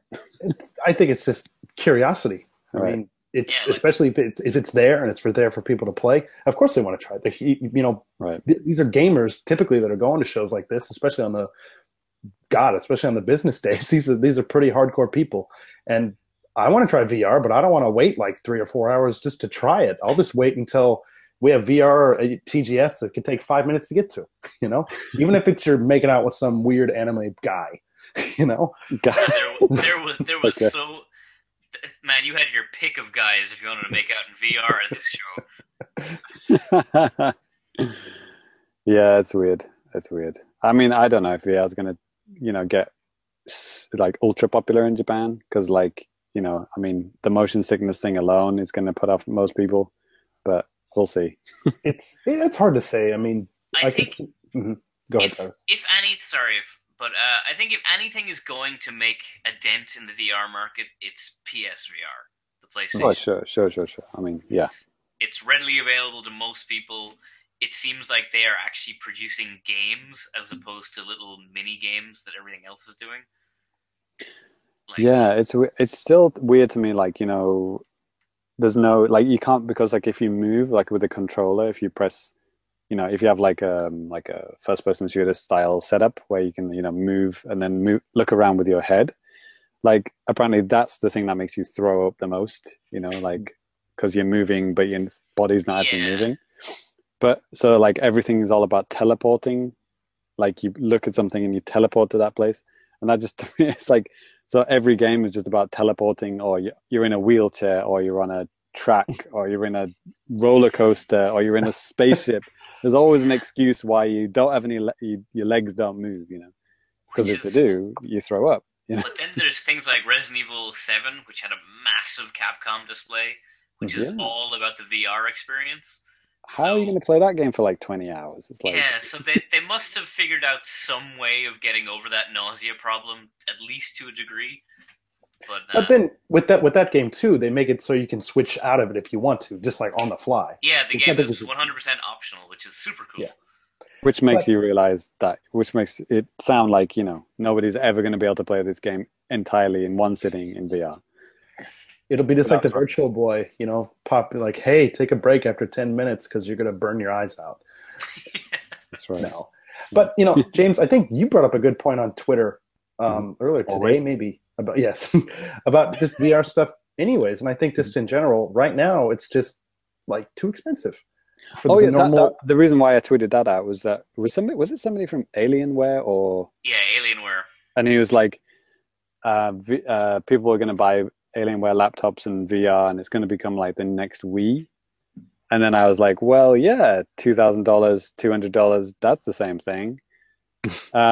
It's like, what is that guy? Is that guy on crack? Because like, that was definitely one of the big things with the Wii was it was so cheap. Anyone could Yeah. pick one of those things up for $200. it's like, yeah, Well, I know what he if you means. buy Like, I think I understand one point that probably what he means is like, you know, the feeling of like, you know, when you Right. grab the Wii remote and you bowl the ball, it's the same feeling as when you put on the headset and you're looking around and it's like, wow, I'm in a different world. That's probably comparable, but Sure, like, absolutely. but the experience of well, A, buying it and B throwing up after 10 minutes, that is nothing like the Wii, because, you know, grandma's going to be hurling into a bucket and, you know, dad's going to be bankrupt, you know, working 3 jobs to even, you know, buy the thing in the first place. So, you know, Right. the family's going to be destitute and, you know, without a house. Right. And at Go least and with at least with PlayStation VR, it's like, isn't it the most affordable of all of them that are out right now? But Yep. that's assuming you have a PS4.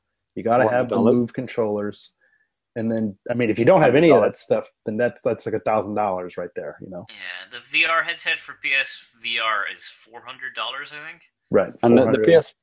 PS4 Pro is 400, isn't it? Right. So it's 400 plus 400 plus whatever Move controllers cost. So yeah, at least $900 to $1,000 for the cheapest. Yeah, So, yeah. I'm still not writing VR off as a thing neither. that will like I don't have enough information either way. I'm letting VR do its thing and seeing how it pans out. But Yeah, I'm I think not that's what it'll be. interested in it, and I have no stake in the whole thing. I just think VR is going to be something you play at someone else's house or at an event or in a some other place. It's not going to be something that loads of people are going to buy for themselves and play a lot. Right. It'd be a good thing for game centers or arcades here to. Yeah, big time. I'm very excited for game centers. Yeah. Arcades for people who speak English. Right. Yeah, absolutely. So, yeah. Well, boys, I think that pretty much does all of our hands-on stuff with TGS. Well, apart from the most important thing that happened at TGS. Yes. My video.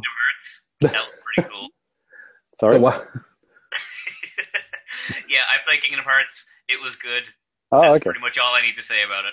Okay. Oh, right. I've heard of that. It's Final Fantasy with Disney characters. Right. Yeah. Cyrus, I think that's one of the things we talked about earlier. Oh, there you go. Maybe. At the show. I think I did that's mention- right. We just heard it. I remember now. heard that. Yes, We've thank heard you that. for reminding me. We just had such in-depth conversations on the rest of the show too. I forgot about that earlier part we talked about. Thank you, Tim. Yeah. So if you want to know what it was like to be at TGS, and you also want to find about 3 exclusive NX games that were revealed question mark at TGS, then you need to watch my video. So yeah, check out my YouTube channel and see me interview loads of developers and get some serious in-depth reporting behind the scenes of people developing NX games. And if you want to see the best game at the Konami booth, check out my Twitter. Yeah. No. You're talking about the bullet time thing? Yes. No, you don't need to check out Danny's Twitter. It's also in my video. Mine's way. Cyrus, you didn't do that, right? Cyrus? I didn't do it, and I will regret it till the day I die. You will. Who would turn down a chance to be in bullet time? It's something that we've been looking forward to since like the late 90s. Right? It was really cool. I had a lot of fun doing it. You can see my mad hops, and I about twisted my ankle when I came down. Danny like crippling himself, and he lands. Almost. Yeah. It was pretty bad. It was great. So basically they had like a bullet time set up, and you could choose a prop and then just do something. And then they gave you a QR code so you could download the movie file. And a physical picture, too. Oh, yeah, I've got the picture. I forgot I brought this in with me. The video viewers can see my video of a booth babe, companion, gut punching me in bullet time. Yes. So, yeah. I don't know where the hell my picture is.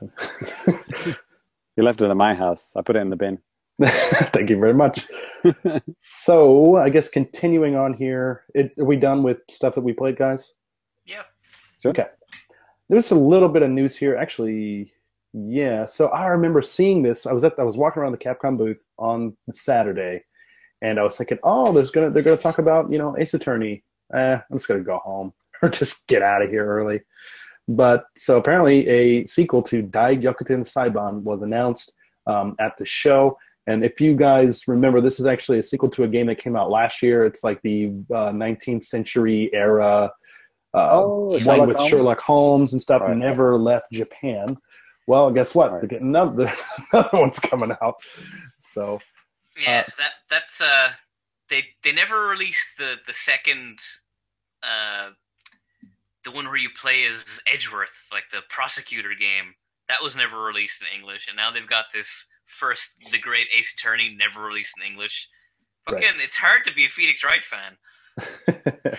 Well, I mean, with this one too, they didn't say anything about when the release date was, or even what platform it's going to be on. So I mean, this could be a weird thing where it's NX confirmed. Could be on NX, could be on smartphones. All that. Could be the same thing. Yeah. Could be mind blown. Boom. And then I was kind of mentioning this earlier in the show as well, but in regards to Megami Meguri, like I said, free to start, blah blah blah. There is actually a collector's package that is going to be coming out as well. This includes like some kind of special box, an art book, and a soundtrack CD, and like a cloth poster, and then like some item download codes. And this is all about 5,800 yen, so about like $60 or so. And they also have a complete edition that I think is just limited to the eCapcom web store bullshit or something. It's basically everything that was in the edition before this, and it also comes with some other exclusive art box, 2 acrylic like stands of Tsukumo, the goddess, is an icy card pass case. An icy card? It's a little bit chilly, is it? What? An icy card? It's very icy. It's very cold. I see. Like my guy Gucci Mane. If you're wondering what an acrylic stand is, you can look at Cyrus's video right now, and you'll get a glimpse of. Oh, look at it! It's acrylic, and it stands by itself. Yeah, there's one that's actually. I remember looking. It's like one's actually of the character. One's like kind of like a background type of a deal, and you also get some kind of a cleaning cloth. Yahoo! Well, you got these acrylic stands. They've got this cute little girl on them. You need something to clean that thing off with. Oh, God. We don't need to go any further. Anyway, so after TGS. Oh, sorry, Danny. What we're going? Are we not doing new business today, right? No, okay. I know for me, my new business was TGS. Okay, well, kind of new business, but not really new business. So, like, Danny, you went to TGS on Friday, Saturday, right? Yeah. A little bit of Saturday, the public day. And Cyrus, you were just Friday. Just Friday. And I was just Thursday. And as far as we know, Ty didn't go, as far as we know. I don't think Ty had a chance to go. I don't think Ty went. But on the Saturday, after Danny'd done the public day a little bit, he came up to my place and we played a few games together, didn't we, Danny? Yeah. Played a bit of Mario Kart 8 multiplayer. You know, I don't think I'd ever played 4-player before, actually. Yeah, I have. Maybe. Because I'm not a loser. Or should it be the other way? Or should it be the other way? Danny, you didn't want to say that. Yeah. You didn't want to say it. You're not a loser? Okay. No, Danny, did you or did you not get beaten by a 5-year-old? I don't think.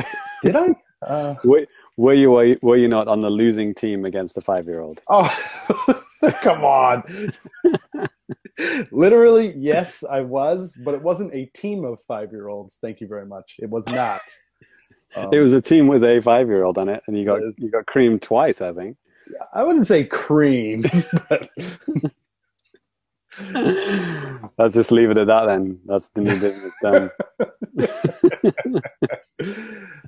What an asshole. I mean, hi, James.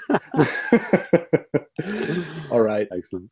Well, next, I think we're going to go ahead and move on to a little bit of feedback.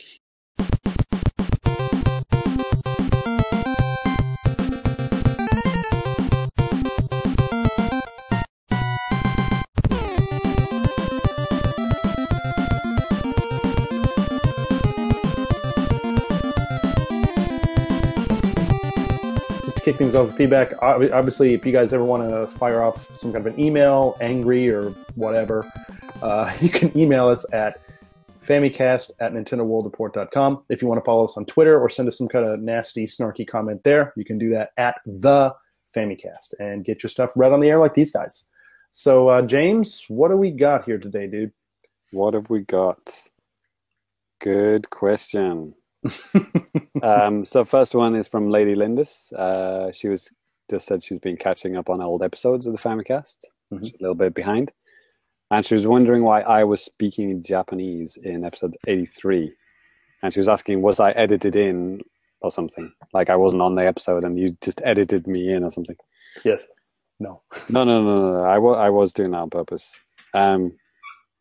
I don't know. I think I was doing it because it was the day after the Brexit vote, and he was butthurt. And sorry, the thing am I being too insensitive? No, it's fine. I mean, we're not supposed to talk like politics on, the podcast, so I thought, says who? I'll just say it in Japanese, and then people won't be able to understand. Yeah, but I think basically he was just cursing incessantly in Japanese. I think Lady Lingus can understand Japanese, so yeah. If you could understand what I was saying, then by all means, tell us, and I'll tell you if you were right or not. Or to say you're wrong. No. Yeah, or pretend that they were wrong to cover my tracks. Yes. And the next is from Rich, hacker alias @Rich70. I think that's the letter O, not the 0. So this is in relation to, I guess this. Oh yeah, Nintendo Direct. We're talking about Shibata, talking about football and stuff. He mentioned that American football is also 11-a-side. So Shibata was, Danny, you didn't mention that, by the way. You could have corrected me at the time, but whatever. Dude, actually, asshole. Well, no. Hold on. I had never heard the term. What did you say? 11-a-side. 11-a-side. Yeah. I'm not trying to be an idiot here. I just never heard that. But yeah, I mean, American football, you have 11 guys like on the field at the same time, like 11 on 11.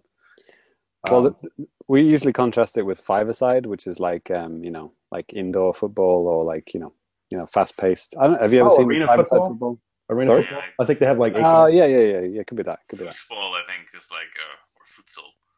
Futsal, yeah. They call it in Japanese futsal. Anyway, he was saying that, Shibata was just saying that to contrast it with the simplified games like Mario Strikers, which I think is like 7-a-side or something weird, right? Sure. So he said the same distinction was made in the North American version, saying it was, the football game in the, what is that? not Sports Mix. What's it called? No. Was it Sports Mix? No. Or was it the Olympics game? I can't even remember now. It doesn't matter. It really doesn't matter. Whatever that multi-sport game is coming to 3DS. Refer to the previous episode of the Famicast. Refer to the previous episode. It's real football, real soccer. Okay, whatever you want to call it. So yeah. Anyway, thanks for clarifying that, because I didn't know American football was 11-a-side. Loser. God, you guys had a chance to call it a different name. You had a chance to add different amount of players, but nope. You just thought you'd just copy everything. Brilliant. You're pointing to me like it's my fault. Yeah. I'm pointing directly at Danny. Yeah, it is my fault. I apologize. I apologize for my hubris. Good. I think that is everything. Right. Terry Beckham tweeted like a weird video of like a jelly bean. Did you ever see this? Like, there were this like mobile phones, like man, I love those sexy jelly beans. The sexy jelly bean video. I don't know why he tweeted that at us. So I just said, "Why?" And he said, "I've been wondering why for years." So I did see that. I was confused. I know recently there was some articles going around on websites of like the top 10 weirdest Japanese commercials. So that was on the list. So maybe he stumbled upon it again there.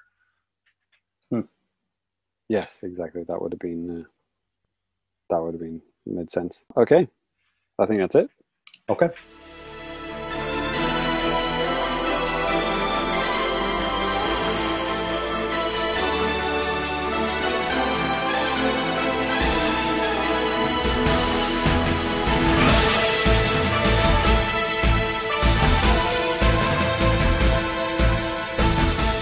Well, I think that actually kind of brings it to a close for our TGS episode. Do we have any closing thoughts on TGS? sad trombone sound? Yeah, pretty much. Well, next year is going to be super exciting, right? Because third-party NX games are going to be there. Right. Scorpio will be out for the Xbox. I'm sure that will get some serious press time in Japan. I took a picture of the Microsoft booth. It was like there was actually a Microsoft booth? Yeah, it was 2 meters wide, and it had a laptop in the middle. There was a Microsoft sign, and that was it. I literally did not even notice that. Yeah, I think it was right next to that Bluetooth sniper rifle game that I was playing. Was it in the indies section or what? Yeah. The Xbox is now considered an obscure, awkward peripheral. Exactly. Exactly. That was Microsoft. Add-on for your television. They finally realized it's not worth trying. Right. After spending literally like $10 million last year, like a booth the size of the world, and with 0 people inside. Right. Maybe we shouldn't do that every year.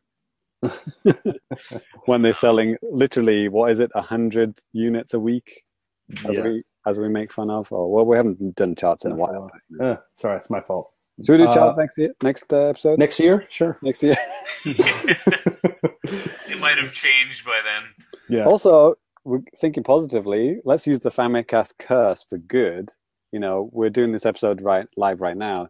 So the NX is probably going to be announced, in October, right? So it's going to be announced while we're recording a Famicast. So it could be like, not this episode, maybe the next episode or the one after that, and the next, by the time, what is it, episode 88? 88. I'm going to say, before Famicast 90, we're going to know what the NX is. So that's exciting. That's a fair thing. Everyone at home, tell your friends they should all listen to the Famicast, because that's probably when the NX is going to be released. Exactly. While we're unaware of it. You want the scoop, you should find out when the NX or when the Famicast is recorded, and you gotta watch some podcasts to figure that out. Yes. It'll be while we're recording Famicast 90. Right. Yeah. Right. Well, if we don't have any other TGS related stuff, maybe we should just end this on a high note, ? Before we spin out of control on our TGS unicycle. Too late. Already in the gutter, covered in shit. Wow, okay. High notes.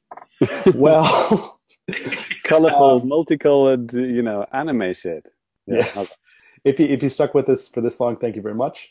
that would make a good episode title, actually. What? Colorful Rainbow anime colored shit. anime shit. Maybe not this episode. Maybe a future one. Look, can you're make it making happen. Danny cry. We gotta I'm finish. crying. I'm crying. So He yeah, does it a lot. He did it after he lost at Mario Kart to a 5-year-old. well, to close out the show today, we're going to go ahead and give out our Twitter handles so you guys know where to find us. Again, for the Famicast, you can follow us at the Famicast. If you want to follow me, Danny Bivens, you can follow me at Danny Biv, DANNYBIV, no S, no Z, unless you want to. James, how about you, man? At Famicomplicated. Check out my pinned tweet to be watching the video. Sweet. And Cyrus, what do you know? Find me at Cellsai, CELLSAI, where I talk about my questionable food choices while at TGS. Yeah. Ty was shit weird. himself. Cyrus shit himself, apparently. Yeah, pretty close to it. So, Like, Cyrus and I ate a hot dog and had sodas or something, and then he ended up throwing up or whatever. I was literally just lying on a bench outside the TGS, the Makuhari Messe, the hall that it's all held in. I was lying on a bench for about an hour afterwards because I felt so sick. I was Jesus, train station. man. So I think I put a coin in your hat on the way out. And what made it worse is I'm a huge Skullgirls fan, Lab Zero fan, are the developers of that game. And I bumped into two of the CEO and one of their main developers at the show. And they're like, "Hey, Cyrus, I haven't seen you in a while." And I'm like, "Oh, dude, I would love to talk to you, but I'm throw up all over you now if I don't leave the building immediately." Brilliant. And I thought I was doing bad because after the show, I went and had tacos, a lot of French fries, and some nachos. And I thought I was going to get sick, but that's that's my fault, totally. Danny, you've built up an immunity to those kind of things by now, I think. Kind of. Maybe I have. It's bizarre. But I anyway, don't think Cyrus doesn't live on those things usually. I was just thinking the same thing, Cyrus. As sick as I was, I still stopped into a McDonald's at 10 p.m. on my way home. So, life choices were made. God bless you, laddie. Good. And on that note, maybe we should end the regular part of the episode here. Thank you for sticking around. As always, thank you, James and Cyrus, for joining me, and we'll catch you next time. Peace out.